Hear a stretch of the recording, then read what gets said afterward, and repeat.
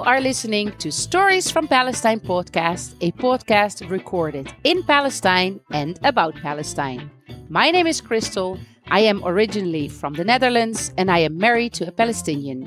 We live in Beit Safafa between Jerusalem and Bethlehem, and we run Singer Cafe and Al Jisr Bar in Beit Sahur.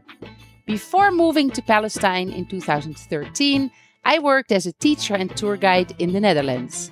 I have a degree in history and in tour guiding and many years of tour guiding experience.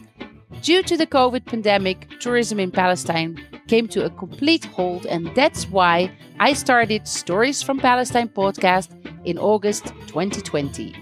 This is the second year of the podcast, with every week on Monday a new episode about the history and heritage of Palestine, as well as the reality of life today.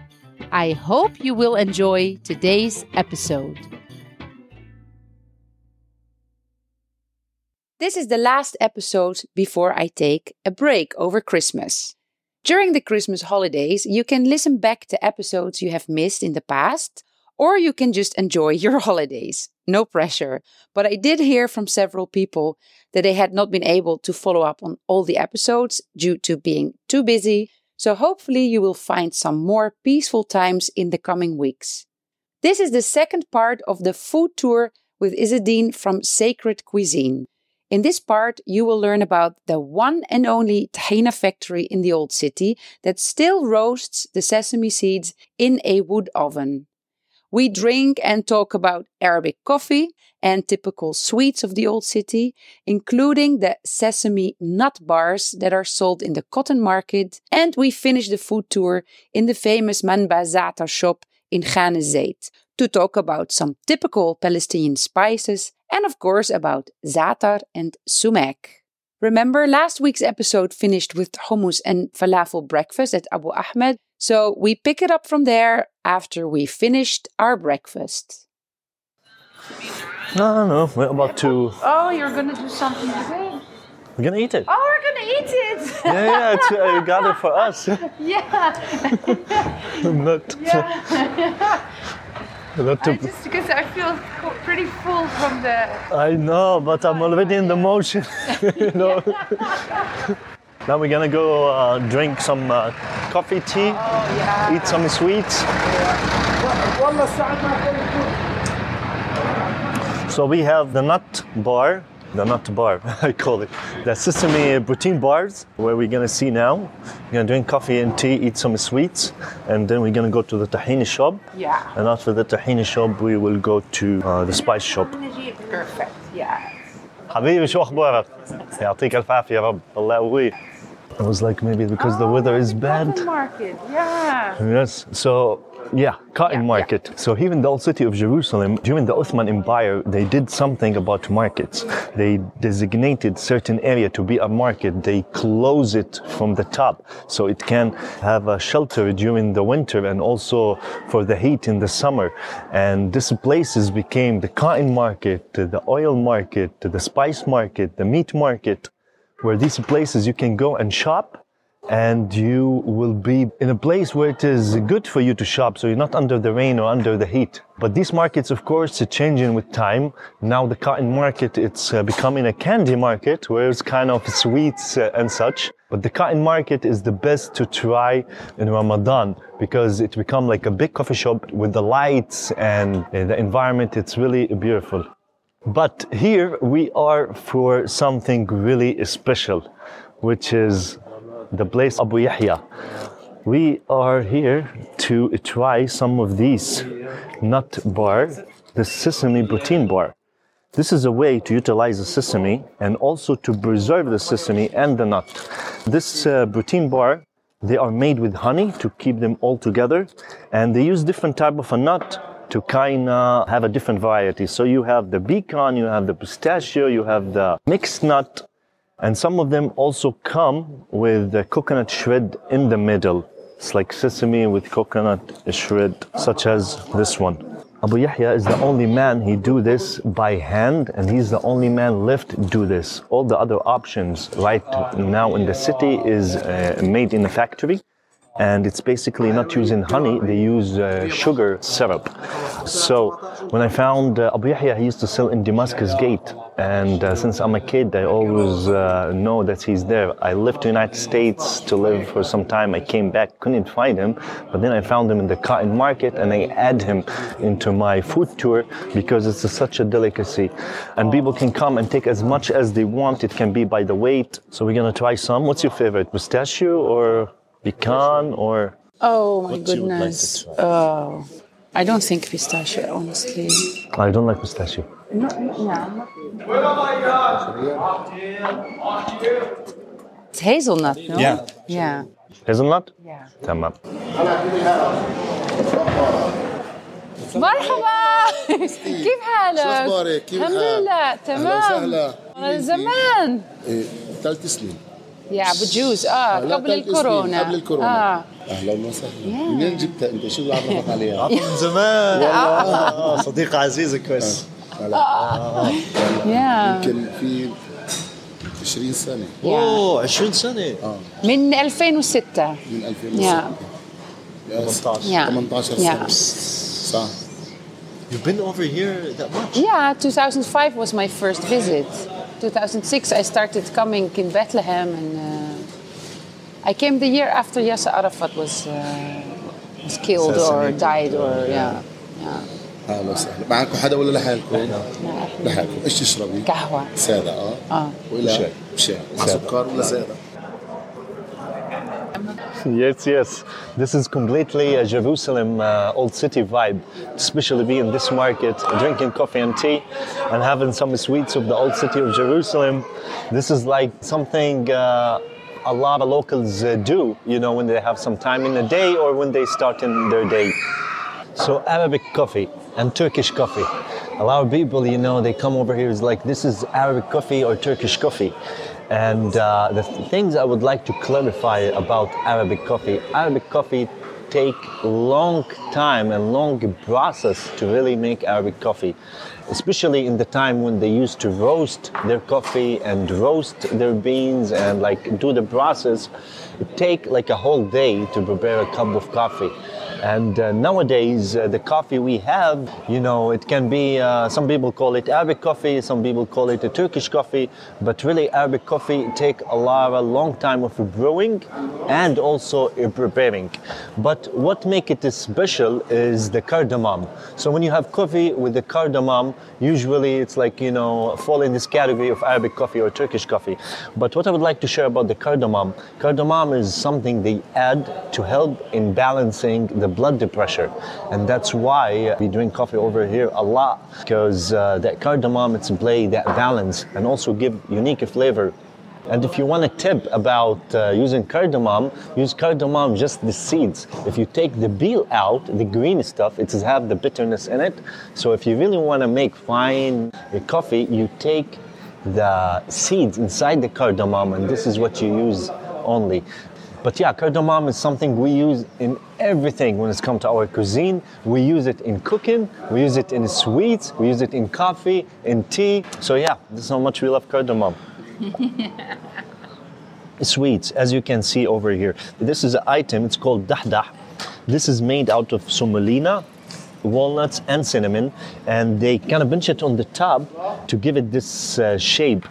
This is one of basic, simple, yet very delicious, what we call dahdah.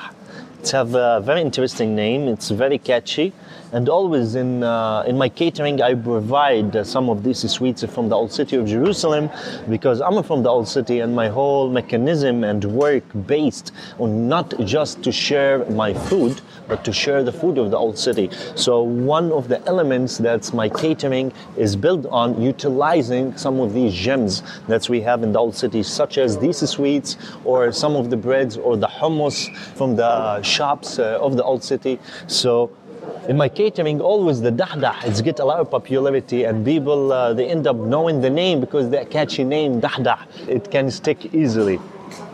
But as you can see, fluffiness, in the middle there is the walnuts and the cinnamon. And if you come to the old city of Jerusalem, you will find it in many shops. Go look for Abu Sbeih and enjoy. Oh wow. have some anise also. That's unexpected. I thought it's going to be dry, more dry, but the inside is very soft. And there is it's anise, the taste. The aftertaste. You know, in Holland, when a baby is born, we serve people a kind of, it reminds me a little bit of the double-baked bread that you have here, that you eat sometimes in the morning. Kashelle? Yeah, the kashelle, but it's more flat. We add the butter or margarine, and then we add sprinkles of the anise that is covered in sugar. And we call them mice, like little, as if they are little mice. And we have them in pink, and we may have them in blue. For the boy, they do blue, and for the girl, they do pink. And they say that the anise is really good for the woman to start with the breastfeeding, with the nursing, for the production of the milk. So it became like a tradition to eat this on the birth of a baby as a celebration, and to encourage for the mother to nurse the baby. Wow. Yeah. Interesting. So this taste reminds me of that, of the birth, the newborn life. Yeah. So this is what we call helbe.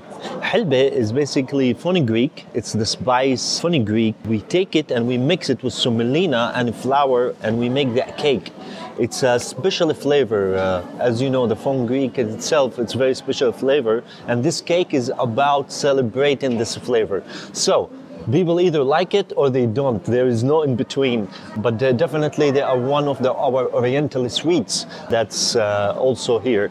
We have something else. We have here basbouse. Basbouse is basically made out of flour and also type of a yogurt. You know, they put yogurt and they top it with coconut shred. And this is something also simple, basic, and tasty. And finally, we have the walnut fingers, which we call asabi' al-jawz, and they are filo dough that is stuffed with walnuts and cinnamon. And it's rolled rose water syrup, basically made out of sugar, some rose essence or rose petals, which is make the sugar for all these sweets. They just top it on the sweets, and the sweets soak that sugar syrup. Since I'm already overeating today, and I have Zumba later, so I will lose some calories. Nice. You eat Oh yeah, this is very particular taste with the fenugreek. Yeah. And the thing, this flavor will stay with you sweat. So it's a flavor you will carry on for a day. What do you think people used before they started to use the refined sugars? What was the sweetener that was most used in Palestine? Because I know that from the Abbasid time, and then later picked up again by the Crusaders, making sugar from sugar cane was a thing here. Yeah. There was a sugar cane industry, especially around Jericho. So they already had sugar before, but it wasn't maybe as refined like what we eat now, this really white sugar. Maybe they had like cane sugar. That's what I was thinking, because till today you can go and you drink cane sugar juice. You can go to like Silwadi in Ramallah, for example, he have it, where you go over there and they have the cane bamboos or sticks, and you put them in a machine and you get the juice on the spot. So yeah, it is still something till today, they juice it. So the cane sugar, it was our main sugar, I will assume, but I don't know much about it. But what I know actually about that of the story is in the 1900s, the Victorians, they were obsessed with making things white. And they were obsessed with differentiating themselves from the colored people. So they wanted to make even their consumption something more white. So from there, they start to bleach the grain, the sugar, the salt, And they did many practices, which is some of them they were deadly, but they are about to make things white. And from there, the mentality of bleaching grains, it started and it continued till today. Till today, all our grains, not all, but especially the flour, is bleached, the sugar and the salt. And if you think about it, you know, if you hold the wheat, it's yellow. How come when you look at the flour, it's white, tasteless, no smell, whatever, you know? Because of all that bleach, and this is what created so many problems. One of them is the gluten tolerance and such. So that's what I know about whitening the sugar and salt and where it started from. And this practice, it carried all over the world today. And it became, if you want to buy something good, it's white and beautiful, you know. But it's funny because today, what we are doing, we are looking for that sea salt. We are looking for that natural sugar. And we're coming back. And we're thinking we are doing something new and modern, but we are just coming back to the roots because this is where life and essence is, in the roots. Yeah, right. Is there a culture of seeing future in coffee here? In some countries, like in Turkey, they use the... Yeah. Do you have this? Yes, we have it. In the morning, most of the social activity was around the cup reading. Now it's much less of a thing. But yeah, it's a big part of the culture, the cup reading. They flip the cup. Oh, they flip it. They flip the cup and the grounds, they start to take a shape with the water, and you will have certain things look like something, which means something. It's very, I would say it like this, it's very good talkers. Yeah. You know? And very good ways of like how to relate things in the personal life of others to symbols and such. صحة وعافية يا رب. صحة صحة. لا ابن الحلال. والله انت ويا عندي حبيبي الله يخليك. مش بس رايح صحة صحة. You don't wanna charge us. السلام عليكم. كيف حالك عمي؟ شو أخبارك؟ إن شاء الله تمام. So tahini. Wow, I smell that. Sesame. Yes. We are in Al Salhi, a tahini presser. In the old city of Jerusalem, we had many tahini presser where they prepare and make tahini. But today we have only 2 tahini facilities in the old city of Jerusalem. I'm taking you to Al Salhi, a presser, because here he used the technique of roasting the sesame in the wood stove oven, which is nobody do right now. He's the only person left doing it, and that's why his tahini is more unique. I'm gonna show you inside. We're gonna go. Assalamu alaikum. الله يعطيك ألف عافية يا معلم. شو أخبارك؟ إن شاء الله صحتك تمام. So we are here in the tahini facility. Here we see a sesame have been soaked in salty water to get rid of the shell, the skin of the sesame. After this, they let the water dried. Next day, they take it and they roast it in the wood oven. This process is one of the toughest process for producing tahini because you have to toast the sesame from 6 to 8 hours. The sesame is so small, it can burst easily, which means you have always to continue shuffle the sesame from the back to the front so you don't burn it. And that's why all the tahini facility factories today, they don't use this technique. They use automatic shifter and use steam technology to maintain certain heat. So it's much easier to control basically. But this is the only facility that I know here in the country using this technique, especially in Jerusalem. They are the only one, and it's such a treasure, to be honest with you. And that's why Salhi Presser is one of my spots on the food tour.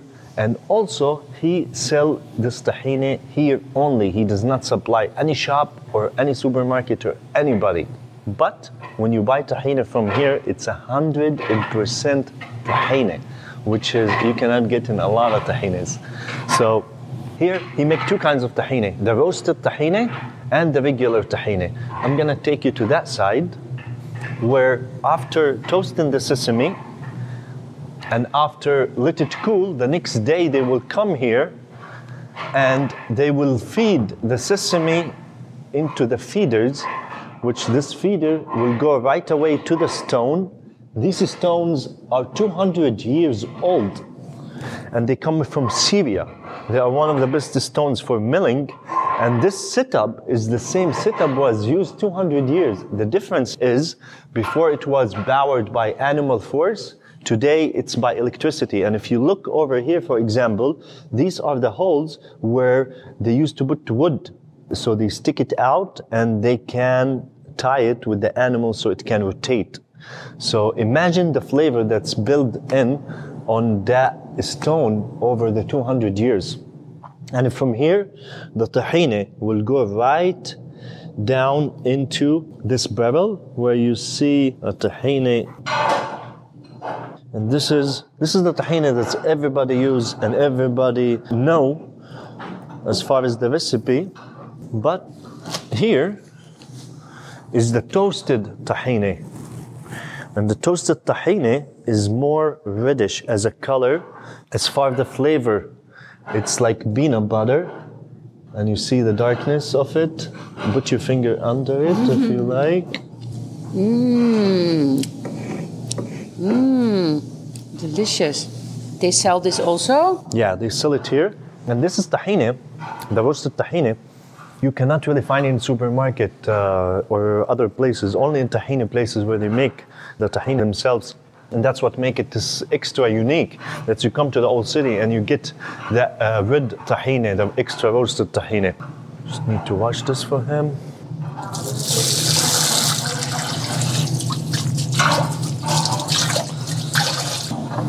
Allah يعطيك ألف عافية عم. Wallah, this is a treasure, this place.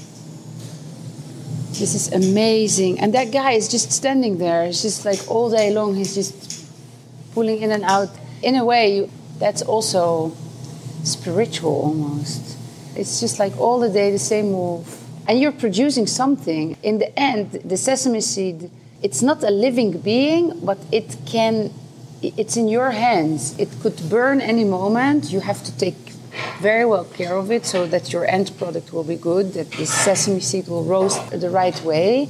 So you need to focus. It's not like you can do it without being... So you have to be super mindful. You have to be thankful of that moment all the time. Thank you very much for pointing this out. And this is actually where the Rumi, Jalaluddin Rumi, the Sufi teacher, he used food to talk about his teaching and his wisdom. He's one of the people that he found out it's very important to convey the message to the people, especially when you have a wise message, to convey it in a language that they can relate and understand. And cooking as an everyday process, he, like as you're talking about, the mindful process of cooking the sesame and pay attention to the sesame, it reminded me of the poem that the Rumi wrote about cooking the chickpea. And it's a conversation goes between the chickpea and the cook of the chickpea. And it's such a beautiful poem that's like you talking about the sesame, completely jumped in my head, and I'm thinking like even to write a poem about this guy making the sesame, because to be honest with you, like after some time, I don't know who's going to continue this. We as a new generation, we are very soft for this type of a work, to stand 6 hours, 8 hours and to do this. And as you said, it's a treasure, and I really hope this treasure continue and this process to continue to take a place, because that's the only place left in Jerusalem who do this. This is like UNESCO. Yeah, this should be on UNESCO World Heritage List. Well, maybe it will be your calling in a few years. When you are fed up with everything, you'll be like, I'll just make tahina. So here, it's not really pleasant, but... This is the oil. Yes. So after they press the sesame, they end up with the pulp. They take the pulp and they extract the oil out of it. And originally, they will use how making the wine method. They put it in a funnel and they step on it with their feet to extract the oil. But they don't do it anymore, of course. They have sesame oil. That's a fact. The cooking, fact about Palestinian cooking. Traditionally, we will use sesame oil and ghee for cooking. We didn't have vegetable oil, we didn't have sunflower oil, we didn't have... What's that? Storm. Yeah. So cooking falafel, it was deep frying the falafel, it was in the sesame oil. All our cooking was ghee or sesame oil. And this is something a change, of course, with the UNRWA, of course, with the, a new item, more cheaper and work with a bigger volume, they start to take over. Today, few people cook with the sesame oil and ghee. Because I remember you also saying that rice, even though rice was available in Palestine before, but not on a big scale, rice doesn't grow here, so it's not a local native product, that it was introduced on a bigger quantity scale when the United Nations came to bring food supplies for the Palestinian refugees after 1948. So these sort of products, like the cheaper products, rice in bulk and oil, cheap vegetable oils in bulk, they were introduced by the UNRWA, the United Nations Relief Work Agency, mainly. to the Palestinians. Of course, they were introduced by other, like for example, eating rice, it was luxury. So at that point, before who was eating rice, a person had the leverage, had the money, had a status. You cannot just eat rice, And actually what they used to do, they will cook with the bulgur or frike, the local grains. And if they want to make it a bit fancy, they will cook some rice and they will put it on the top as a garnish. But somehow, even people are so offended as a Palestinian when you tell them like rice was not big in the cuisine, and they are so fast to fight it, and be like, no, but it is, this is the reality, because imagine there is no farms of rice over here. So rice was like something really prestigious. And now the rice is replaced the frike and bulgur, and frike and bulgur becoming this exotic items, on the table, and this is how funny the situation. Yeah, upside down. Exactly. Yeah. But sesame oil was our main cooking. Yeah. And the Asian sesame oil, for example, if you use a few drops, it's overpowered the taste. Here, it's much neutral because the toasting, they don't taste it a lot. So it is not really so strong. So you still can cook with it and you still can have not overpower the flavor. Here, I want to show you the fennel they used to use for putting the kupse. This is what we call kupse. This kupse is basically the pulp of the sesame. After they grounded the sesame, they got the tahine, here's the tahine, they got it out of it, they will end up with this. They will take this pulp, what we call kupse, and they will put it in a fennel, that large fennel, and traditionally they will use their bare feet to step on it and extract the oil. Today this method is not used, but they still have the fennel, and it's made of a stone, if you realize that's how much it was a big part of the process. And kupse is something that's especially for mothers who breastfeeding new, they will give them kupse to eat, as what you were saying earlier about the anise. Yeah. So this kupse, it goes bad in a matter of a day. If you don't add sugar into it or anything, it will go bad. So it is something that's very delicate. In the same time, it's very healthy. Yeah, so we're gonna have some tahine, roasted one. Yes. بدنا طحينة كبيرة حمراء أحط, and all this tahine for 30 shekel, which is very good the price. Yeah. Very, very good the price. Yeah. For pure tahine original from the old city. He was telling me the other day about the business here. Mainly it was in Lud.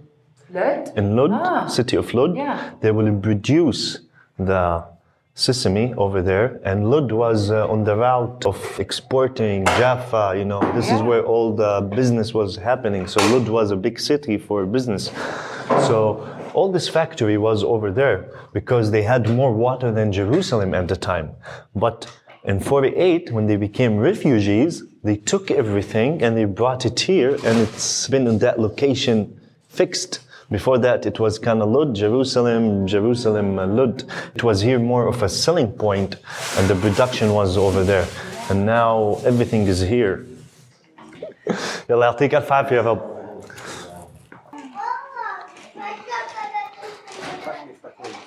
Would you like to drink some fresh juice? Pomegranate, carrot. Oh, well, yeah, maybe we should. شو أخبارك؟ كيف الحال؟ يعطيك العافية.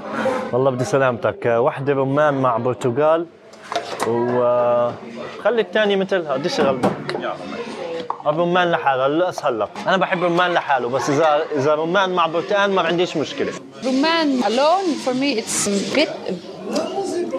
not bitter. What is it? It's a kind of a dry, particular, which you don't have when you eat them one by one. If you eat them like this, but once it's squeezed, there is a kind of.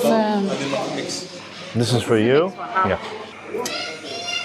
I already finished it. صحة. Thank you. شكرا. حبيبي يا جواب يعطيك العافية. So yeah, no Coca-Cola on my tour, but the fresh juice.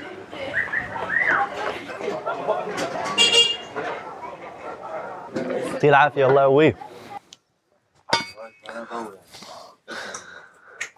Okay, we are at Manba' al-Za'atar. Manba' al-Za'atar is store, it's mean the source of Za'atar, because here they take Za'atar seriously. As you can see, there is a beautiful mountain of Za'atar, which we will show you the picture of it, where they take time and pride in building it. And if you come to the old city of Jerusalem, it's one of the places you will recognize by that beautiful mountain of Za'atar. And almost any picture of the old city of Jerusalem, it will be around that place. From Jamie Oliver to Chef Tarek Tyler and other celebrities, chefs and foodies, been to that place. It's like Mecca of spices and ingredients in the old city of Jerusalem. Here, they set the palate for all of us by creating the recipes of maqluba, falafel. They still following their grandfather who established this place. They still have his recipes and they follow the same recipe. And that's why this recipe of the falafel spices, maqluba, shawarma are distributed to all the shops and also the people who come here. So people are very used to this palate and they are kind of the anchor of this palate of the old city. When it comes to spices, there is so many spices to talk about. There is many spices, that's the word we share, all of us kind of the same spices, but here we want to show you some and highlight of the Palestinian spices. The most important spice, it's not actually a spice, but it's actually a nut, butum. Butum, it's fallen off the Palestinian table due to the wall and restriction because it's kind of grow in the wild on very big tree and it produce tiny barrels of different colors, similar to popcorn, but they are close to pistachio tree. Actually, one of the names for them, it's called the pistachio of the poor people. Because before, to have pistachio, it was even more expensive and hard to get than now. So people will use this as an alternative. Why this is very important? This is one of the main ingredients that go in the Za'atar blend. A lot of Za'atar blends today, they don't have the butum. Here, they do, and that's why you have butum. If I want to evaluate a Palestinian chef or a spice shop or someone with the knowledge about Palestinian food, I will ask them about the butum. If they know about it, I'm comfortable to continue the conversation. If not, then I have so many questions because this ingredient, it's a heritage and it fallen out of the Palestinian table, something very alarming for me. And now it's one of the things that I work to kind of bring it back in a different ways. I do like a peppercorn mix, different type of peppers, and I add to it this into spicy grinders. And also you can use it in baking. You can make dough, and this is one of the traditional way to eat it, is they make a bread, and after they finish making the bread, they will slap it on the bottom and they bake it, and you will have that nutty flavor into it. I add it to Lebanese when I make Lebanese bowls and such, and we can try them. If you want to try, you can try. They have nutty, sourness, woody part into it.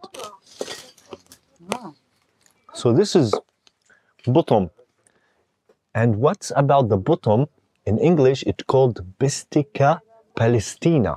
So when you come to the definitions, worldwide, this is what it's known. This is show you the connection of this thing into Palestine and show you the Palestinian element, how it is go back in history since long time. So till today, they're called Pistica Palestina, and there is different Pistica all over around the world. This is the Palestinian kind in specific. So this is about Pistica Palestina. Another spice that we always use and talk about is the sumac. The sumac as a spice, I want to try to get you the whole. في حبة سماق. This is sumac. Sumac, actually, it's a berry. It's not a spice.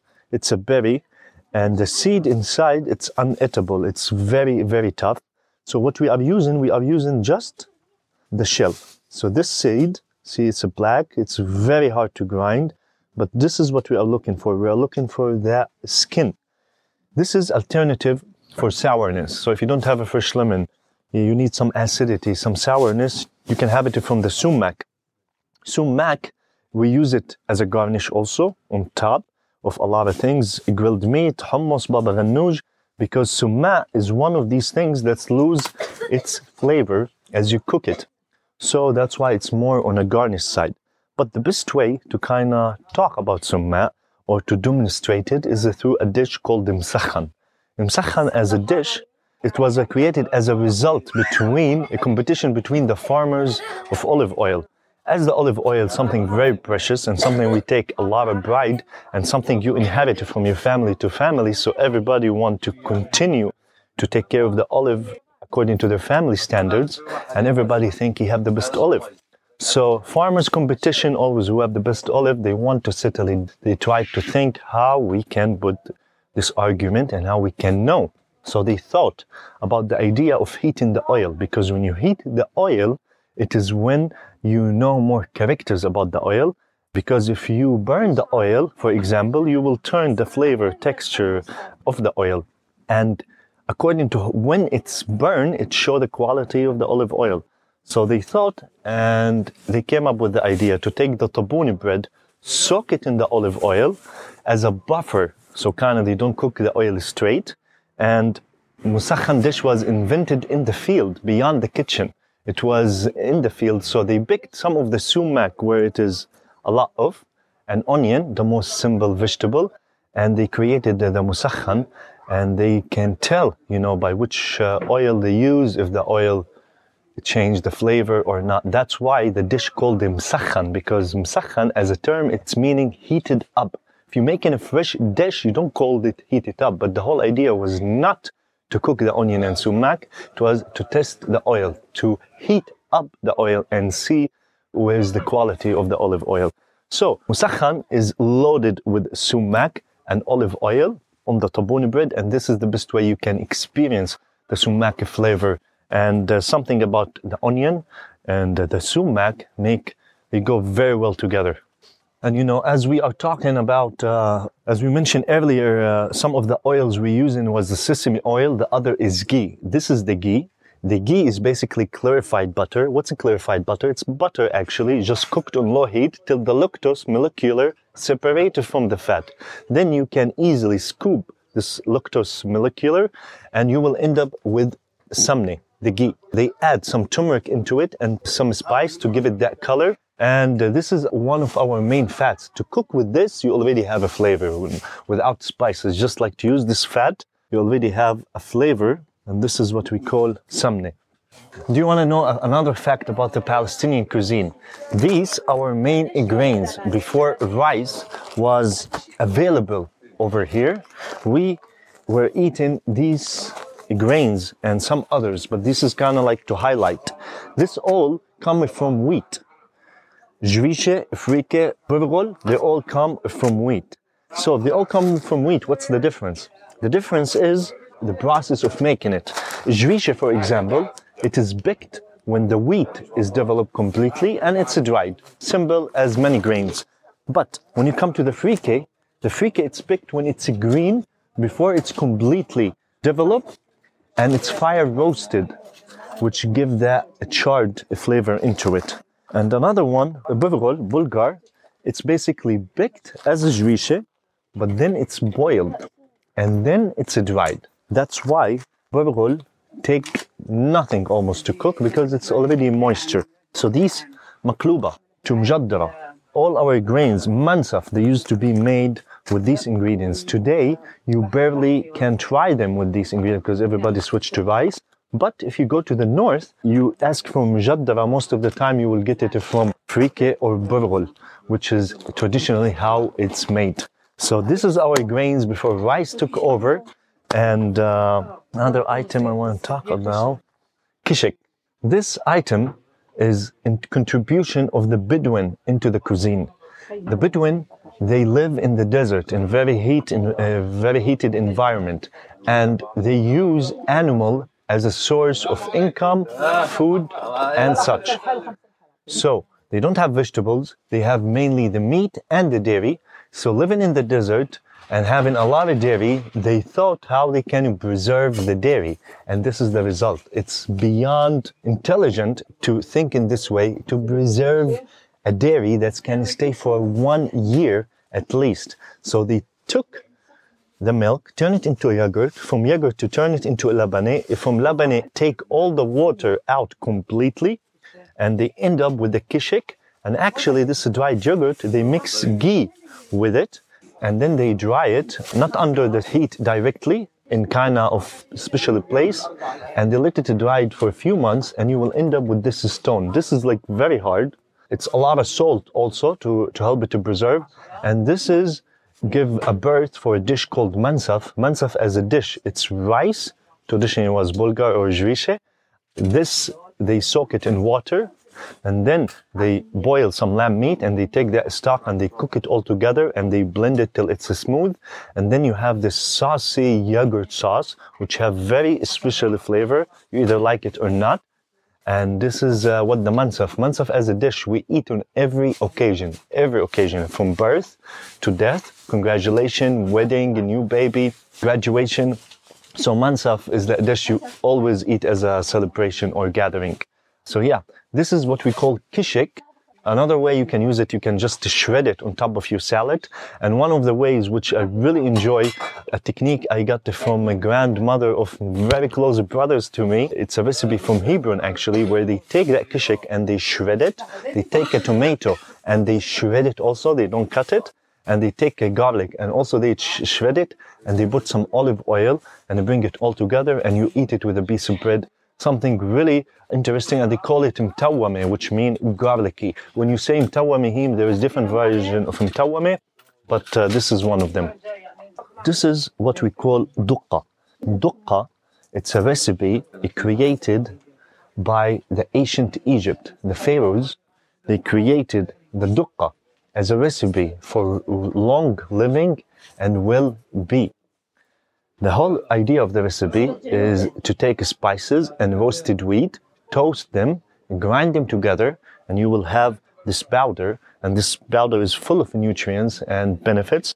And how they ate it, they take a bread and they put it on olive oil, and then they put the bread on the duqqa, and then they will eat it as it is. We, as a people of the Middle East and people of the Palestinian people, we take a look at the duqqa, and it inspires us to create the za'atar. So the za'atar is what you see over here. It's basically 10% za'atar plant. The rest is spices, olive oil, sumac, and roasted wheat. So we took the duqqa, we add to it the za'atar blend, and we end up with the za'atar blend, which everybody call it za'atar, and it became more popular than the duqqa, the za'atar. And that's why if you go to Gaza, till today, you will see everybody eat duqqa and not a lot of za'atar, because the influence to Egypt, the closeness, also they don't have in Gaza a lot of za'atar as what we do in the mountains of Jerusalem. But inspiration of the za'atar come from the duqqa. I hope you enjoy the food tour. I hope you learned something new, and you can have this experience by coming here to the old city of Jerusalem, and I will walk with you and take you to eat some of the stuff you see today and others. Have a good one. Assalamu alaikum.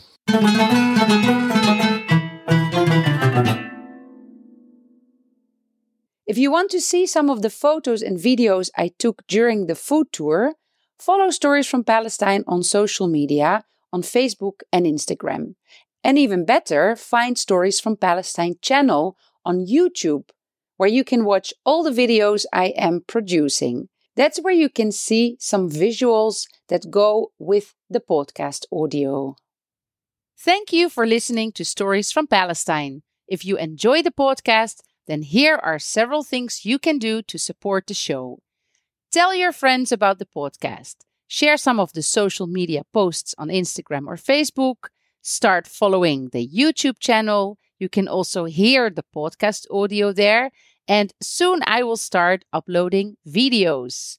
Sign up for the email list so that you get a reminder with a clickable link to the new podcast episode. And in the future, you will be updated about programs and trips that I will start to organize. And of course, you can donate to help me pay for hosting the podcast and the website and all the related recording costs.